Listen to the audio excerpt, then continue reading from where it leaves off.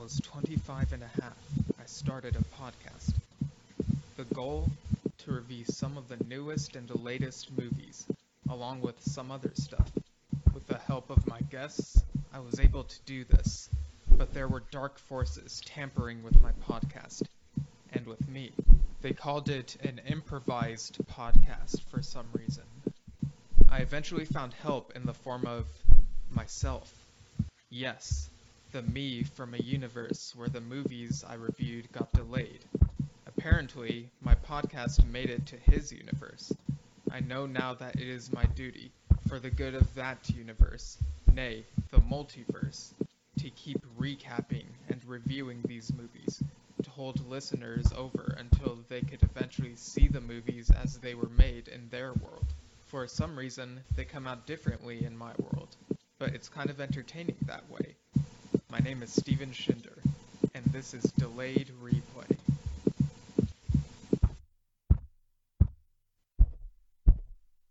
Hello, listeners. Welcome to another episode of Delayed Replay, that podcast where we review things that got delayed in that other universe but came out on time in our universe.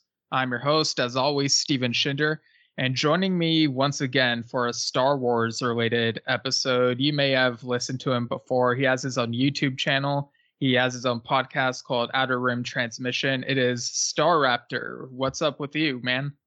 Hello, Steven. Long time no talk. Hey, everybody. Hey, listeners out there. I'm super hyped because it's Star Wars, right? I mean, this is my life and blood as I bleed Star Wars, right? So this is very appropriate for me to come back. I know we've been talking about the High Republic books, which I have held in very high esteem. Love what they're doing with that storytelling before the events of Phantom Menace. I'm loving what's going on with the current Mandoverse and everything revolving around that. So it's going to be a really great show. Me and my other self have been talking, but apparently, like, the High Republic books, there's a point where they kind of merge and become more similar. It sounds very complicated, but that's kind of weird, right? But yeah, this time we're talking about another novel as it happens, and you kind of alluded to it already. It is The Mandalorian, an original novel by Adam Christopher. So in our universe, it came out December 2nd, 2020. So it's almost a year old. And I think it got delayed once and then got canceled because of like scheduling. Yeah, like this is an interesting one. But before we get into it, like how much have you been enjoying like the Mando related content?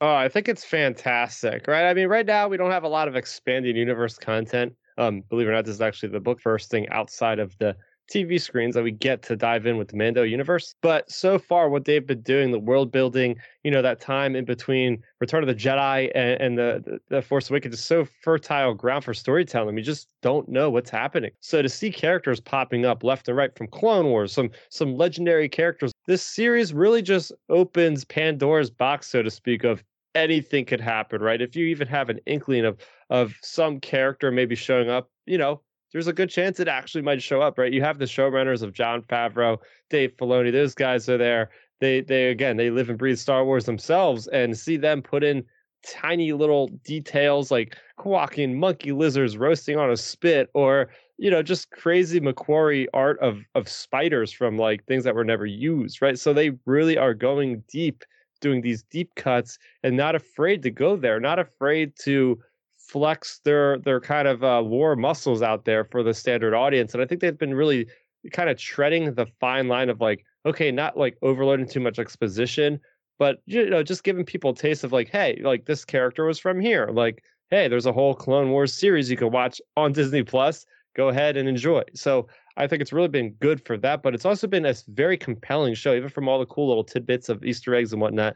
Just the actual format of the show, like every episode's meaningful. Yeah, they don't have to be hour-long episodes to be effective, and they work just as well, right? That every 30 to 40 minutes every week where I get to sit down and enjoy Star Wars in a way I never would have thought of about 10 years ago, where it's like I'm actually at home watching new Star Wars that is live action. Like that would only be relegated to a theater experience. And now I'm here just looking forward to every Wednesday, right? Just, hey, there's a new Mandalorian episode. Let's go check it out. And I love the fan a craze of everybody every week just getting together on different podcasts and really just having a blast with it, right? Because like the movie comes out, you talk about it for 3 months or something like that. Whereas here we get that Game of Thrones water cooler kind of talk, which I find is just so fun.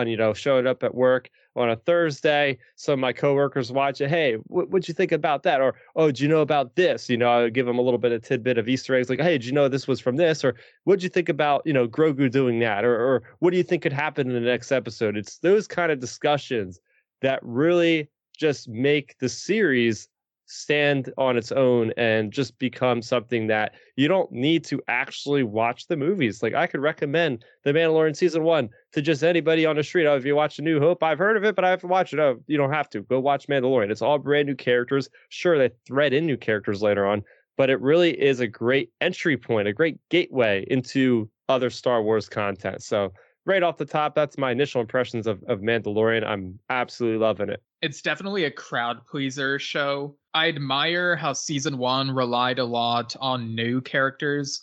Like when they later brought in familiar characters, like sometimes it was hit and miss for me, but from the looks of it, it looks like most people love all of the cameos. And I guess I'm just a bit more critical about certain ones. Overall, the quality's been pretty good, which is really refreshing for live action Star Wars. And I love the weekly release schedule. Like I think the Netflix model kind of needs to die, in my opinion, because like you drop a whole season, everyone watches it within a week, and then it gets confusing. Like, oh, which episode are you on this week? And it's like people stop talking about it after like a week or two. Whereas, like you said, here with like these Disney Plus shows, like from Star Wars and from Marvel, you can talk about a different episode week to week. And I love that. And with Star Wars, it's very surprising that it took so long for there to be a live action series. Like any other franchise, like major franchise would have started like a live action TV series like a few years after the original movies ended. Like in the mid 80s, we just had those two. I say we as if we were alive back then, but we weren't. But for the people who were around back then, it's like after the movies ended, they just had 2 Ewok movies and like a couple animated shows, Droids and Ewoks, and then that was it. And then in the 90s, they sort of was like, there was Star Wars literature before, but from the 90s onward is when the expanded universe really started to feel more connected. Like you had the Bantam era and later the Del Rey era, and Star Wars went from Marvel to Dark Horse, and then later Marvel again during the Disney buyout, or after that actually. Mandalorian, when I watched it for the first time, it really felt like a live action expanded universe show. Like I kind of got that feel from like Rogue One and Solo felt like expanded universe movies, if that makes sense. Like this felt like an expanded universe show with even focusing on newer characters at first, at least. And it's like, wow, you get like these different corners type of thing. And yeah, I think that's a really great way to like start shows like in general when you're dealing with a big franchise like this. You're dealing with characters, a lot of aliens, a lot of new faces, and right. So, I mean, usually we have the saga films. Everybody knows the characters that are involved with them, but now we get all these new characters, and it's set on these backwater planets of just bounty hunters, right? We had all those great bounty hunter books from the 90s. I think they came out, Tales of the Bounty Hunters and different thing, and countless afterwards. And it's like, this is my Star Wars. Like, I love the underworld. I love when it comes to like these criminals and these organizations and these people just trying to get above the other person and trying to get these bounties, and that way of life I find just so fascinating. And we've gotten a tip of the iceberg storytelling with that, with Boba Fett in the original trilogy and all that kind of thing. So here we get to see a day in the life of a bounty hunter, and the bounty hunter that actually ends up having a heart in the end of things and actually having a lot more conflict than, oh yeah, how can I get behind a guy that's got a helmet on the entire show? Like, how am I supposed to feel emotion for this character? And let me tell you,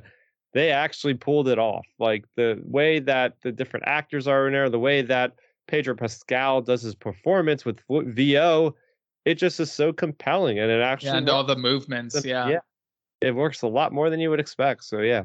When we think of Star Wars, like for many years, there's been an emphasis on the Force and lightsabers and stuff like that. But when you look back at the original movie, it's like a lot of it is, Tatooine and the scum and villainy of Mos Eisley, and it's that Western element. And Mandalorian really fed into that, used that type of inspiration. And it's not just using Star Wars as inspiration; it's taking inspiration from the stuff that influenced Star Wars. So yeah, there's like some out of the box thinking every now and then, and I really admire that about how they run the show. Oh yeah, it's definitely a great thing that Disney Plus led off with. I think that really gives them a lot of eyeballs. Whether or not if that didn't exist, who knows what Disney Plus would be right now? But it gives people the passion. It gives the people the idea, like, hey, this could be done. We could make this high caliber AAA in video game terms experience for the small screen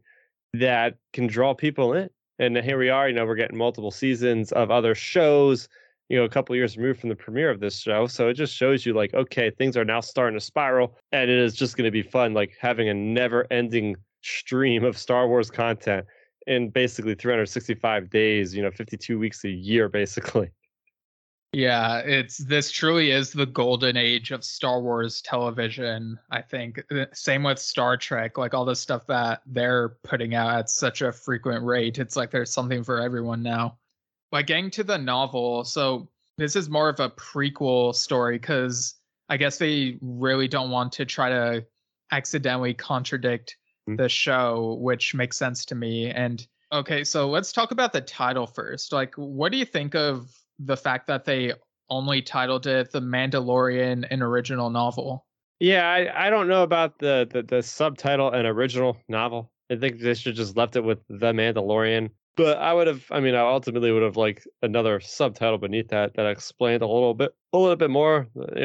Somebody can come up with something a lot more creative than me, of course. But whatever. A title's a title. It's really what makes what's inside those front to back cover that really matters in the long run. So, and all in all, I'm kind of indifferent. But they could have had a little spicier of a title, I guess.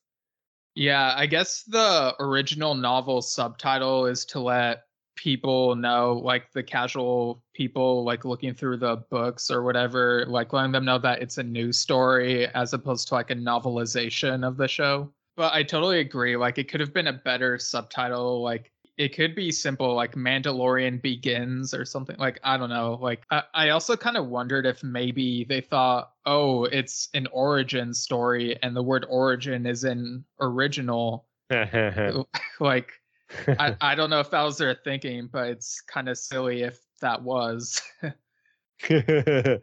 And it really picks up from that flashback we got in the first season where Din Djarin and his parents, like he's a kid and they live on this planet called Akvetina. And like first off, we get like sort of a build up to the battle. Like we kind of see like their normal family life before there's all this conflict. Like what'd you think of how they depicted the family dynamic before all that? Yeah. So quick kind of comparison. Just dawned on me. This book has a similar vibe to Star Wars Rebel Rising by Yeah. Beth Revis, for the basically the whole life of Jyn Erso, living with Saul Guerrero, then going out on her own and forging her credentials and all that, trying to just get by. So it was pretty much like that. Like, okay, like here's Mando. We've seen the flashbacks. Let's do a couple chapters here, then do like a fast forward, a couple chapters here, and then it just eventually almost like really just ties into almost like that first episode where we just see him walking on that planet toward the cantina. So I thought right off the bat, like, okay, this is a great, just like a one encompassing book. This is not a series. It's just like, okay, here's everything in his life, and I think it was written pretty interesting. But as far as like going into that first initial scene, that was a cool scene because I love how they did it in a show where like they gave you little bits and pieces of it every couple episodes to like leave you wanting more. Like, okay, is it a droid? What's gonna come after him? What's next? Oh, it's Death Watch. Is Obi-Wan or is Ahsoka gonna come in and just wipe the floor with these guys? No. So we just, we see that it's just the Death Watch, and we know the Death Watch, as the hardcore fans know from, we're not even hardcore, but just the general fans know from Clone Wars series. So I do like how they had that kind of inserted as like the focal point of, okay, this is how Mando's going to react. Like his parents literally are dead. What is going on with this kid's head? Like he's being like jetpacked to the sky from just complete strangers as he's never even seen before. I mean, he's heard like myths of these soldiers with these T visors, and they are very mysterious and are very great warriors, but he's never actually seen one in person, and he has no idea what is happening. So I just like that first chapter of like being in his head of like this poor kid, like just not only is his parents getting, just destroyed, but then he's actually getting taken by strangers. He has no idea what to even think about. Yeah, and we learn a bit about his parents. Like his mom is some sort of mechanic and his dad is an accountant. And he makes like these snide remarks about how the banking clan are a mess or whatever. So it's a kind of funny humor there, like a little like levity before stuff hits the fan. That's a really good point about the mother being a mechanic, because we do see in season 2, like he's actually like repairing the Razor Crest. Same thing in season 1 when the Jawas are ripping apart. You see him actually giving a hand to Kuel. So okay, it's cool. Like we're getting those little nuggets of like, oh yeah, like how was he so good at fixing the ship? Oh, it's because his mother taught him how. Yeah, like she seems to really have passion for it, and like she's very like into it, and like when he like the way that it describes like the feeling he has when he's able to put stuff together, it kind of reminds me of the feeling that fans like us have had like putting Legos together, or like even Star Wars puzzles. Like I feel like this book, whether it's intending to or not, kind of taps into that feeling of what a kid Star Wars fan might feel at certain points. And yeah, as for the chapters, I thought it was an interesting choice that the book is made up of 8 long chapters. Like you'll have a chapter that'll be like almost 30 pages and a chapter that'll be like over 50 pages, and it feels like they're trying to echo the 8 chapter structure of a season of the show, which kind of made it difficult for me to like know when I wanted to take a break from reading a chapter, because like these are like so long. But that being said, it still kept me wanting to read further. So I guess it wasn't as much of a problem for me, but I could kind of see how maybe other people would be like, couldn't they have like divided it into even more chapters to make it easier type of thing? Yeah, there was a little bit of, okay, like this chapter is, because the book is almost like kind of like a biography. It's like, okay, like from this age I was doing this, and this age I did this. So you have different moments in his life. So yeah, that would have been a little bit more streamlined, I guess, if they can give us some more chapters in there. I think I go along with your train of thought, was like, oh yeah, let's try to mimic as much as the feel for the series. Like, this is like, -8, -7, -5 on our way up to like chapter 1 or whatever of the actual series, pretty much. Get the family dynamic, like they have some dinner, that they eat that bread stuff that Rey eats in The Force Awakens. I can't remember what it's called off the top of my head, but I guess they have it here as well. And apparently orange milk is a thing. I wonder if that tastes like orange juice or something, but yeah, because we have the Thalassiren milk from Last Jedi with Luke Skywalker on Ahch-To. Obviously bantha milk on Tatooine, and it's like, all right, what's this orange thing? I'm very curious about what the creature would look like that produces such orange milk. Yeah, it kind of feels like you're writing a Star Wars story. And it's like, okay, what do people drink? Oh, milk. That's a weird color, and they just like tack that in there, which I'm okay with, I guess. Like it does make you wonder like what it comes from at the very least. And yeah, it's just like a very nice dinner scene, like very peaceful. It's so weird because like he's a kid in this moment, and he's talking about how he wants to go out and play with his friends the next day, because like during the show itself I never imagined him having friends as a kid. Like it wasn't really something I thought about, but it's like if he's a kid and he's in this village or town or whatever, it's like, yeah, of course the kids would like play with each other. And so did that sort of add a bit of something to him, in your opinion? Yeah, I think it did for sure. I mean, just knowing what is happening as far as being from that angle, knowing what he's doing there. Um, but I do like how the story gets started, right? Like, okay, we got that chapter. It's like, where did Death Watch go? Like, we see what happens. Like, they do actually like retell. Adam Christopher does retell the events of the Mandalorian at that moment, where he's like, okay, he's hiding out in that like cellar, and then he hears. So it goes through the whole thing, of course, and then you actually get to see where the Death Watch goes. So they're flying off to their, forget what they're called, those really cool looking Mandalorian fighters. I guess they're the Fang fighters or something like that.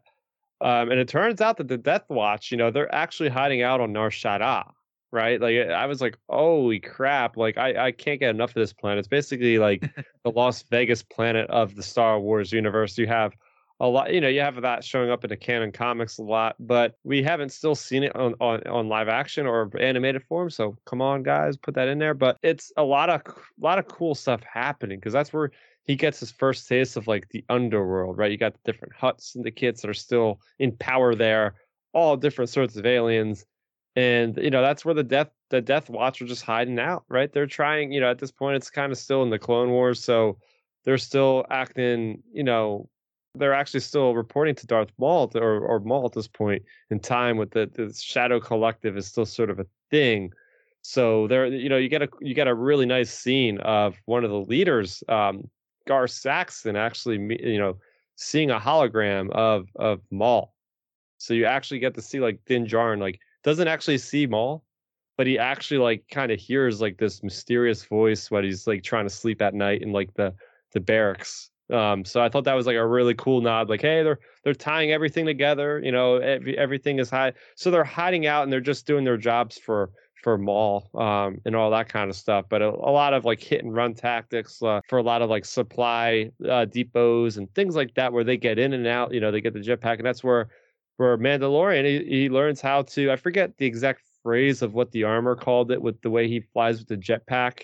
There's a certain term, like some cool ritualistic sounding like verb for like using the jetpack or something like that. But in other words, he obviously gets taught all of those skills by Gar Saxon there.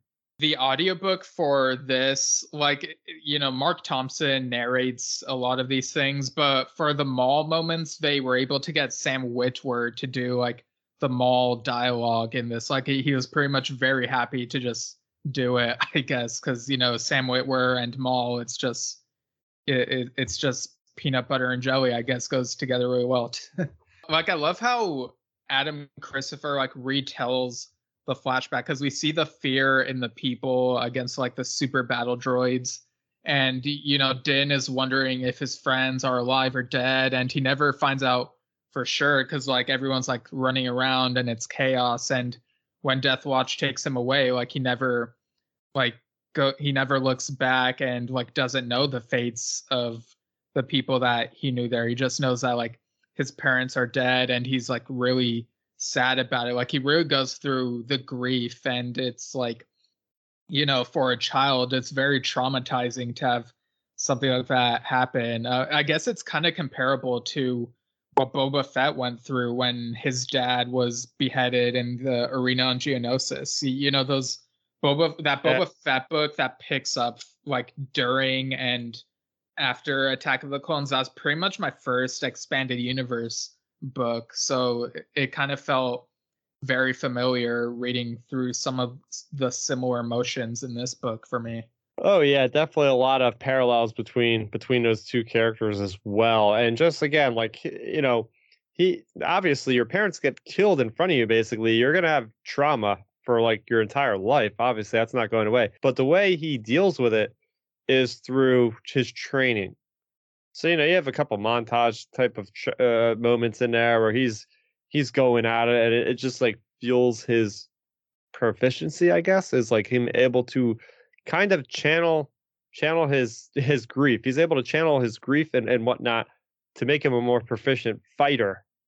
So I like that detail of like, okay, like now, and this is what I like about these books, right? Is now you have a little bit of inside information about his head. So now that I'm watching The Mandalorian, I'm thinking in my head like, okay, this is what Din Djarin is thinking as he's fighting these criminals. Like he's doing it for the right way, for the right reasons, but he's also, channeling his grief a little bit in doing so. We mentioned Rebel Rising earlier. It's like Jyn after she witnesses her mother getting gunned down. And, this book kind of feels like a mix between Catalyst and Rebel Rising. Like, Catalyst began like during the Clone Wars and then continued afterwards. So it's like hard for me to not draw those parallels. But yeah, I kind of like how there's like this thematic thing going on. It's this recurring theme in Star Wars where, it's like really sad to see. You have these young characters who get pulled into all these different conflicts, and it's like they have to survive. And in the process of surviving, like, what will they become eventually? And that's essentially what becomes the question, like, as you explore the adventures that they have throughout the rest of their lives, like over the years. Yeah, so that's really like I guess like the second chapter or whatever. More into the middle of the book though, you do get that moment, right? You get the moment that we've all heard and thought about, speculated about, that where like the Mandos just basically got exterminated. We've all been figuring out, and we thought, okay, maybe they'll show it to us first, right? Maybe they'll have it on screen first. Like, it seems like a very important event. But they actually shocked me. They actually put this on the printed page first before we're going to see it. So I was like, holy crap, like this is worth the price of admission. Just this like one chapter of like how everything went down, right? How was your reaction to like that fateful night? My reaction was, this is so well written, and I really hope that the TV show doesn't contradict how this plays out. Yeah, we've seeing a little bit of that here and there with some canon comics and whatnot, which aren't a big deal. But yeah, no, I know. I mean, I was like, please novel with the flashbacks. Yeah, please don't mess this up. Yeah, but it's like very brutal. Like, it describes the fire everywhere and how like there's like some armor lying on the ground and it's hard to tell if it's alive or dead. And like, this kind of traumatizes Din even further. Like, it's like, the thing that happens with his parents, and then he does all this other stuff. This galaxy is just beating him down, and it's like really sad. Yeah, I mean, I like how there was a tie-in to the Star Wars Rebels season 4 episodes with, even back then, they were developing like weapons to use against the Mandalorians on Mandalore, where they would like literally like make them melt in their own Beskar armor. So to see like the evolution of that, to see all the E-webs, because I remember the show was like, yeah, we used the E-webs to basically take you guys out. So we had the E-webs, like super E-webs, and then just like more of those like mounted on ATST type weapons that would just literally like disintegrate everything but the armor. So we would just have the armor left, like the husk of a Mandalorian, and then they would like melt down the Beskar to create for their war machine for the Empire. So it was like, wow, this is really dark. I mean, it's a good thing that Del Rey made this novel, because they couldn't get past this. It definitely not a middle grade novel. Right. It does get really intense. And I like these tie-ins. When I look at the Star Wars timeline, I love when like you can look at certain points of the timeline and be like, okay, that was happening there, which would eventually lead to this over here. And it's kind of cool, like being able to make connections in the history of the galaxy, and it just makes it a bit more interesting depending on the execution. And there are like some really emotional moments where it's like like we said, we really get into Din's head, and there are moments where like, when he's really young, he encounters some droids, and like these are like some droids that aren't really doing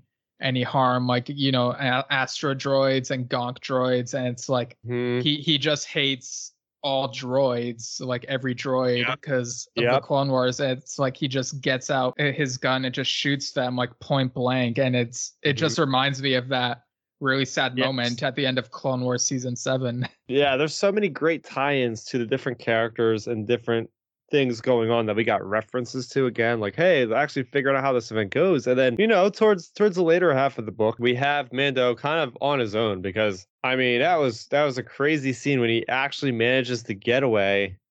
He gets that patrol vehicle, that Mandalorian vehicle. He finds it on Mandalore, like they're on Mandalore when all this stuff went down. And he was able to like mess with the transponders of the actual Razor Crests to make it what it is today, where it's like untrackable or whatever it is, as they mentioned in the actual series. So he's able to get away that way. And he goes to the only place he knew as home, and that was Nar Shaddaa. He goes down there, and throughout the different like training exercises and missions he went on with Death Watch, he had built up like kind of like some, I wouldn't say friends, but more like contacts in the underworld. So he knew a couple Hutts, he knew a couple I forget the one guy's name who was actually in episode number 5 or 6 of season 1, where he like meets that ragtag group with Bill Burr and the other guy. So he knows those dudes, but he does go back to this area on Nar Shaddaa that actually happens to be the residence of none other than Stinky himself, Rada the Hutt. And it was like mind-blowing moment. I was like, oh my gosh, like what is going on, right? This is huge, because it's like, why isn't this guy on Tatooine ruling after his father's death, Jabba? Like he's there just living it up. And there's like this really great monologue with Rada, who is like, even though I'm destined to be this kingpin of crime, I don't want to be. I can make my own choices, because at this point he's basically like a teenager, right? Like Hutt's age very slowly. Like we see Right. how old Jabba is, so he's barely like an adolescent at this point. He's going through some stuff. He's just like, no, I want to have fun. I want to be in Nar Shaddaa, where the lights, nightlife and everything is great here, and I'm just having a ball, just doing my own thing. So that was really cool, because like Mando goes up to him and is like, do you have any jobs, any jobs for me or anything like that? Because they've been buddies in the past. Yeah. So Any job as. I ran into that one, but yeah, I mean, it was really nice to actually see his whereabouts in the overall Star Wars story. Like, yeah, we've seen this guy in the Clone Wars, and that was literally it. Nowhere else is he in the timeline. Like it kind of feels like we get the beginning and late middle of his story. Like it kind of feels like there's still room for them to play in other parts of his life. And maybe we'll get that in the Mandalorian video game or something that comes out next year, as they announced at Celebration last year, as we talked about here.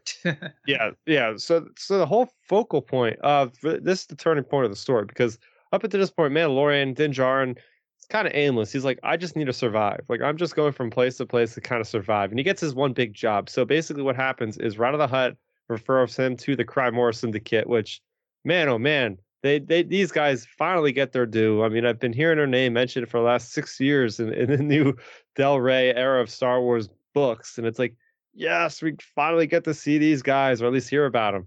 And so they give him the ultimate job, and they get this job, this bounty from like the Empire, or like the remnants of the Empire. It's like this very secretive thing, as we know from the first season of Mandalorian. Like nobody's supposed to know the Empire's around. So anyway, it's like secondhand information that this Crymorah Syndicate guy gives to Din Djarin of there's actually a Jedi that survived Order 66 that has been giving the Remnant Empire a hell of a time. And it's revealed that's none other than Mace Windu. Mace Windu is like basically like half cybernetic, and he's been going around the depths of Coruscant, just causing havoc. Nobody knows it's actually Mace. Like he's always like cloaked. Like they gave him a specific nickname. I really enjoyed that nickname. What'd you think about the nickname they gave Mace Windu? They nicknamed him Amethyst, right? Because they thought that the color of his lightsaber was amethyst. I'm not sure if it actually is, but it's it's purple and it sounds cool, I guess. Yeah, and like that's what they go with. Yeah, so basically what Mando has to do is like he has to kind of go on a side quest sort of thing if it would be a video game, or he has to make a detour to Felucia. There's a laboratory there that was a Republic era laboratory that was very specific to give him the proper tools. There's like a special special device that he's able to use that would give him like an advantage against a Jedi. So I thought that was pretty cool because I mean, this is really the story of how we know that Mandalorian can fight Jedi because we see how adept he is when he fights Ahsoka Tano there on that world in season 2. It's like, okay, like this guy has obviously fought Jedi before. This is actually that story. And going into this novel up until this point, I was like, all right, I'm waiting for that turning point moment. I'm waiting for like the thesis of this book. Like, what is this book about besides being just like the life of Mando between him being, carried away by the Death Watch and him showing up to that place? Like, no, it's literally a match with him against Mace Windu. I gotta admit, like when they brought Mace Windu into the story, that's when it started to kind of lose me. I was like, oh, they're doing that in this. Oh, I was so in. I was like, come on, I'm the story, and like I'm gonna lose sleep on reading this story. And I literally read this book in like 2 days. It was bad. I was like, right, I was like, I'm done. Like, honestly, like he put this thing in a book as like it's just a really insane choice, and like bringing Mace Windu back to life, bringing like as it seems like feeding into those fan theories. But well, like another thing I was kind of worried about was how well this would interface with the TV show, because in the show it seems like Din maybe doesn't know the term Jedi from what I remember, but he knows about like enemy sorcerers. And so like some of the terminology they use here, like when he's told about it, he's like they don't specifically say Order 66. They call it the Purge, which is essentially the same thing. And they talk about how like it was a purge of sorcerers and one of them survived. And basically like that's why he never like I don't think the word Jedi appears in this book from what I remember. So I guess they're kind of trying to adhere to it. Like it's kind of like it feels kind of loose, right? It's like, okay, I guess you kind of are falling in line with the show, but also this feels like a little bit of a stretch type of thing. Like, when watching the show, I never thought that, oh, Din Djarin has fought a Jedi head on, let alone Mace Windu. Yeah, it was cool though, because I like how they go with the terminology that they call him like a wizard has been causing havoc in the underworld, like the level 1313. Yeah, and he's like, isn't wizard just a term that kids use to say cool or something? And it's like, well, this is what the actual word means. Yeah, basically. Yeah, so from there he goes, he gets this device, and but here's the thing with Mace Windu, right? He has the specific form called the Vespod form, which is like he kind of he kind of like sees, he kind of channels the dark side a little bit. Oh, Vapad? Yeah, Vepad. Yeah, sorry, Vepad. So he kind of channels like the power. He created this form himself. Him and his Padawan Depa Billaba like created this form where it was very specific to them, but it also harnesses like Mace Windu's willingness to like dip into like the dark side just a little bit for power. So that was interesting. They also like tied into the Shatterpoint novel where like Mace Windu is able to actually like see like the puzzle pieces. He imagines it as like a crystal, like there's a crack in the foundation or something where he could actually like see the weakness in something specific. It could either be like a single person or like an entire government. He's able to like, basically help overthrow just with the way he's able to utilize the Force and how it calls to him specifically. It's a very rare trait for a Jedi to have. So basically, he's able to get this thing that's going to take that away from him. So Mandalorian went down to this laboratory because the separatists were using this device to kind of minimize the effectiveness of the Jedi's power from the Force. And somehow, I don't know how, but somehow people completely forgot this laboratory was down there. It's like, wait, how do you just forget this thing exists? Like Shatterpoint is one of my favorite Legends novels. Like it very much feels like a war story and kind of taking inspiration from like some of those really dark, like what's it called, Heart of Darkness or Apocalypse Now type of story.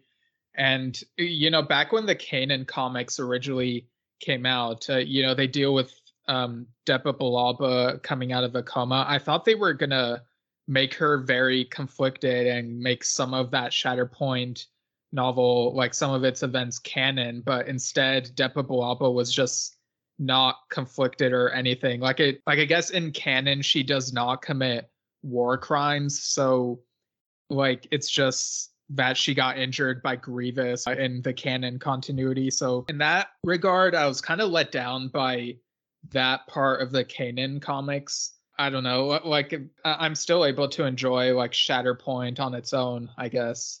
Yeah, yeah. I mean, it's a little bit. That's where the inconsistency comes from with a legend story, but then comparing it to something in the current timeline of the canon and all that. So, I mean, Mace Windu in Legends and canon are like two different characters to me. Like I feel like in canon they emphasize his negative aspects a bit more, like you know how he's like supposed to be like everything that's wrong with the Jedi Order, whereas in Legends I remember there were moments here and there where he felt really bad about certain things and they hammer that a bit more. So yeah, it's interesting to see how different people depict these characters across the different continuities. But yeah, in this laboratory we get another Legends reference. Like there's this armor that is said to be full of some sort of liquid like underneath the plating, like it's sort of like circulating through it, and this liquid is said to be synthetic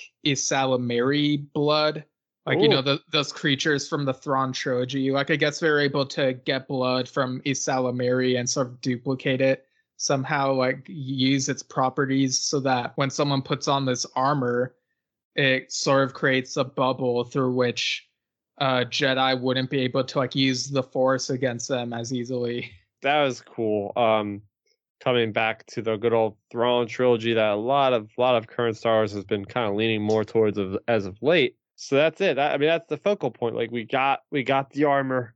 We go back to Coruscant, and it's a nice trip because you get to see what Coruscant looks like after like the fall of the Empire, and it's just an absolute chaos. Like, yeah, you can actually see where the Empire actually held things together pretty well, and once they're gone, it just evolves into like a completely just messed up place, and that's why we see that the New Republic never ended up setting up their government there again because they're like, let's just get out of this hellhole here, move somewhere to like Chandrilla or Yeah, like it's become a literal dumpster fire type of thing. oh yeah, yeah. So this is the cool part, right? I mean, a lot of this book is cool for me, but I'm really just like, okay, we got Din Djarin. He's on like his like I wouldn't say his first mission, but it's definitely his first mission against a Jedi. So he's very green when it comes to just trying to track these down, but he's being as professional as possible. He means no business. He does no funny business with this job. He's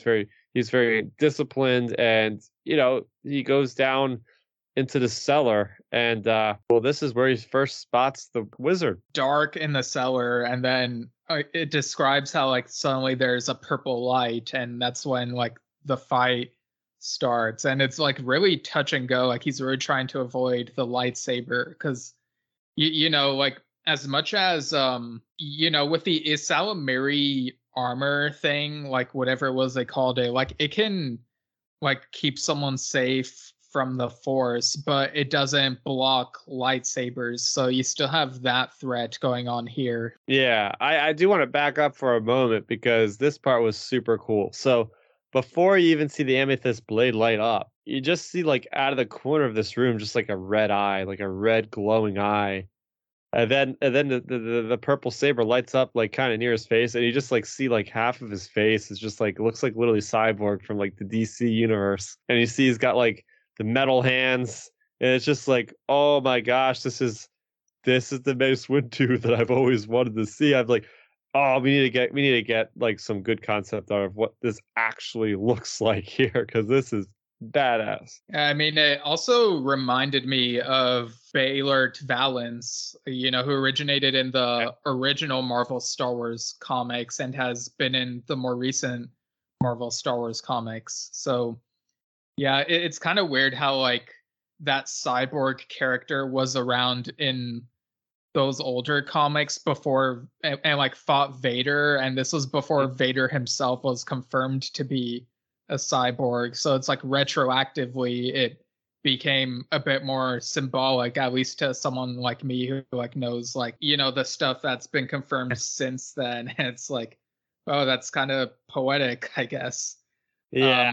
So it goes back and forth, back and forth. There's just a lot going on here. I think I did get a little bit lost with the writing with Adam Christopher. I feel like I've definitely read better lightsaber duels or confrontations with Jedi. I felt like I got a little bit lost. The pacing was okay. There was a few things of dialogue thrown back and forth, but it just seemed like it was over so fast. I was like, really? Like Mace Windu, like Jedi Council member, gets defeated by this Mandalorian that quick. I was like, hold on a second here. I was like, yeah, I don't know if this is up until this point. I was loving this book, and then just the resolution to this whole encounter just kind of rubbed me the wrong way, you know? Yeah, and some of the wording was a bit repetitive during this duel. Like it kept saying he ducked and then he parried and then he ducked and then he parried, and it was like just over and over. And you know, like I don't.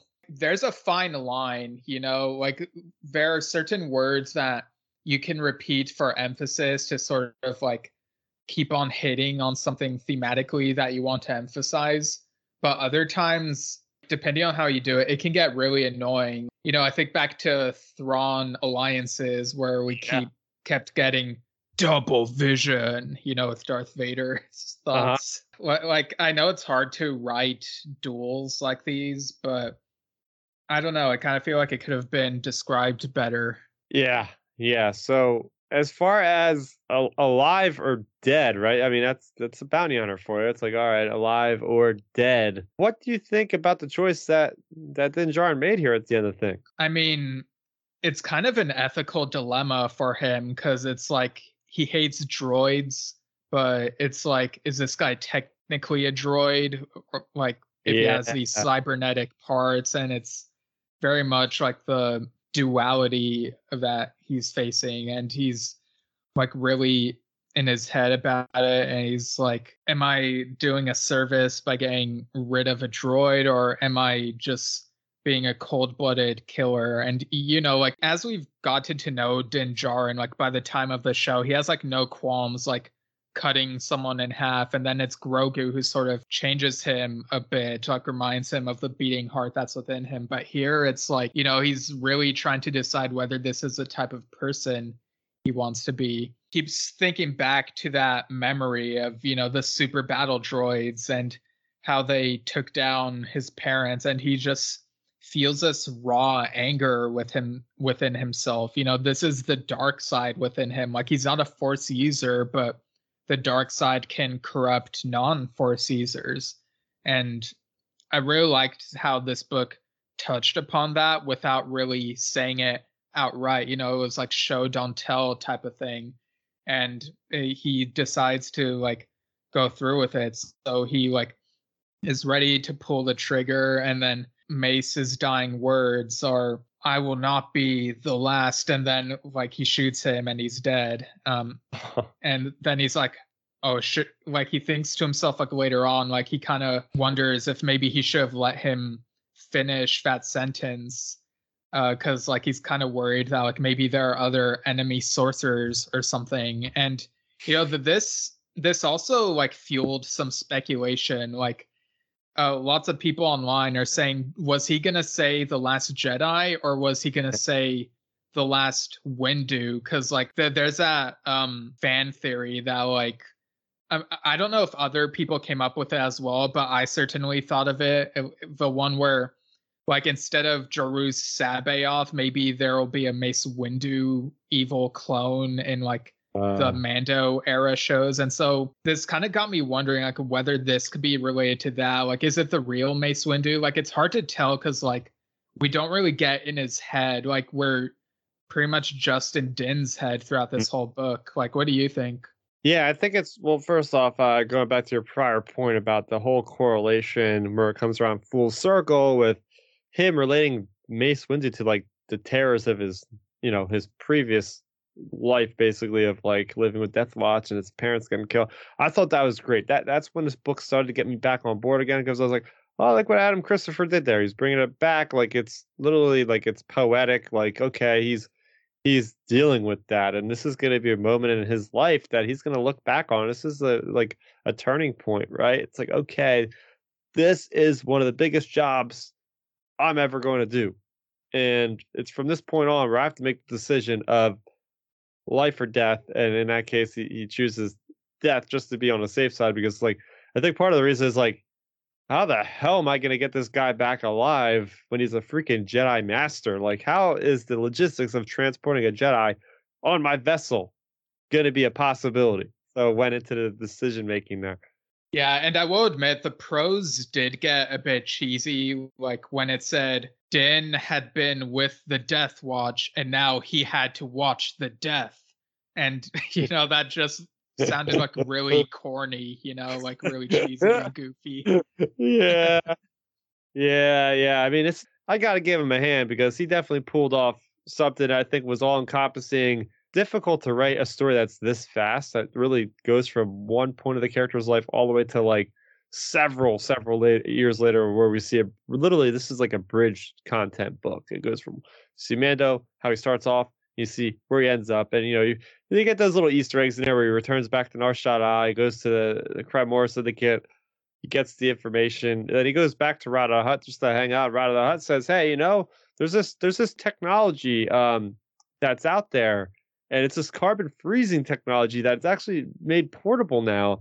And basically, Mando spends all the credits he earns on the actual carbon freezing upgrade. Yeah, like he gets it installed into the Razor Crest. There is sort of like a montage, right? Because he does like go and do a couple adventures, getting a couple people in the actual carbonite, and he's like, I could get used to this. He doesn't say much in this book, but I like that. It's like, yeah, carbon freezing. I could get used to this. I can make a lot of money with this. And then he flies to the frozen planet. Yeah, like it's kind of like a little. It's like a few paragraphs that span a bunch of time, it seems, and it's like you could fit some other adventures like in between these different bounties that sort of alludes to, and it's like, okay, yeah, that's an interesting way of doing it, sort of getting him from A to B or B to C or whatever. And admittedly, it is prequel stories. There is that temptation to end it right before the thing it's a prequel to. I think sometimes it is done really well, like Rogue One, obviously, the Thing prequel, I would say. But there are other times like the Red Dragon movie or like some other things where it's like, you didn't really need to end it like right before the Thing it's a prequel to. Like it's a bit fan servicey, but but here I guess it's sort of in the middle for me. Like, they mentioned the planet that he's going to, and it's like it doesn't end with him like literally knocking on the door. It's more like, okay, I guess that's the place that he's going to. That's in episode 1 of the show, and it's like, okay, like I guess they kind of found a middle ground for it. Like I'm neither in love with it nor feeling down about it. Like it's just kind of there, and it's like, okay, I guess that's how they end this book. Yeah. I mean, overall, with this book, I was satisfied. I got out of it what I wanted to. I was very surprised about Mace Windu. I thought that was a really cool callback. I am very surprised to say that like they put such a big character in a book. I'm like, okay, I guess literally, whether or not he's posting on social media, I guess we'll never be able to get Sam Jackson back to do this. So they're like, I'll just throw him in a book, Yeah, unless they do the cloning storyline after all. Like it's hard to tell if this is sewing or setting the stage for something or if this is just a throwaway thing where they're like, okay, we're never gonna do this, so we'll just put it in this book type of thing. Like it's kind of hard to tell even like all this time after it's been released. So like I don't know, I guess we'll have to see. Yep.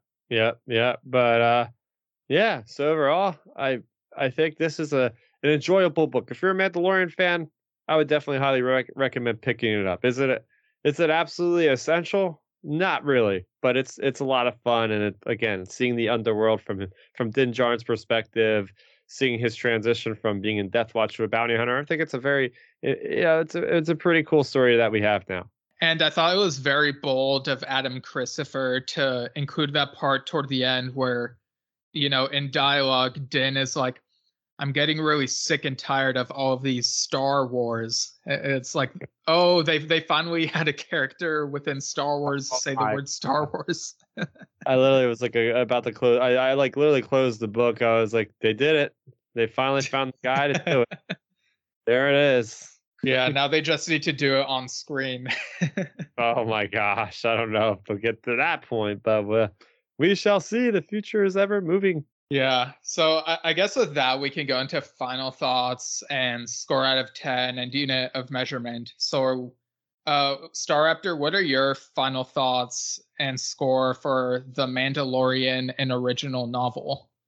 Yeah, The Mandalorian, an original novel, Steven, is a story that I was waiting for a long time, and it didn't disappoint, right? Seeing Rada the Hutt, seeing those connections to like, okay, why isn't he in the Book of Boba Fett? Like, why is he just not involved? Oh, it's because he's just being a rebellious adolescent Hutt that just wants to have his own life. So I thought that whole part was cool. I like just the whole themes of Mandalorian and loyalty and just going ahead and pushing forward, having that perseverance, just that bravery and courage that we see we see like the little glimpses of Din Djarin and how it'll factor into like season 2 with Grogu. So, he's got a very hard exterior, but there are a few moments that you can actually start to see like that season 2 Din shining through that Beskar armor.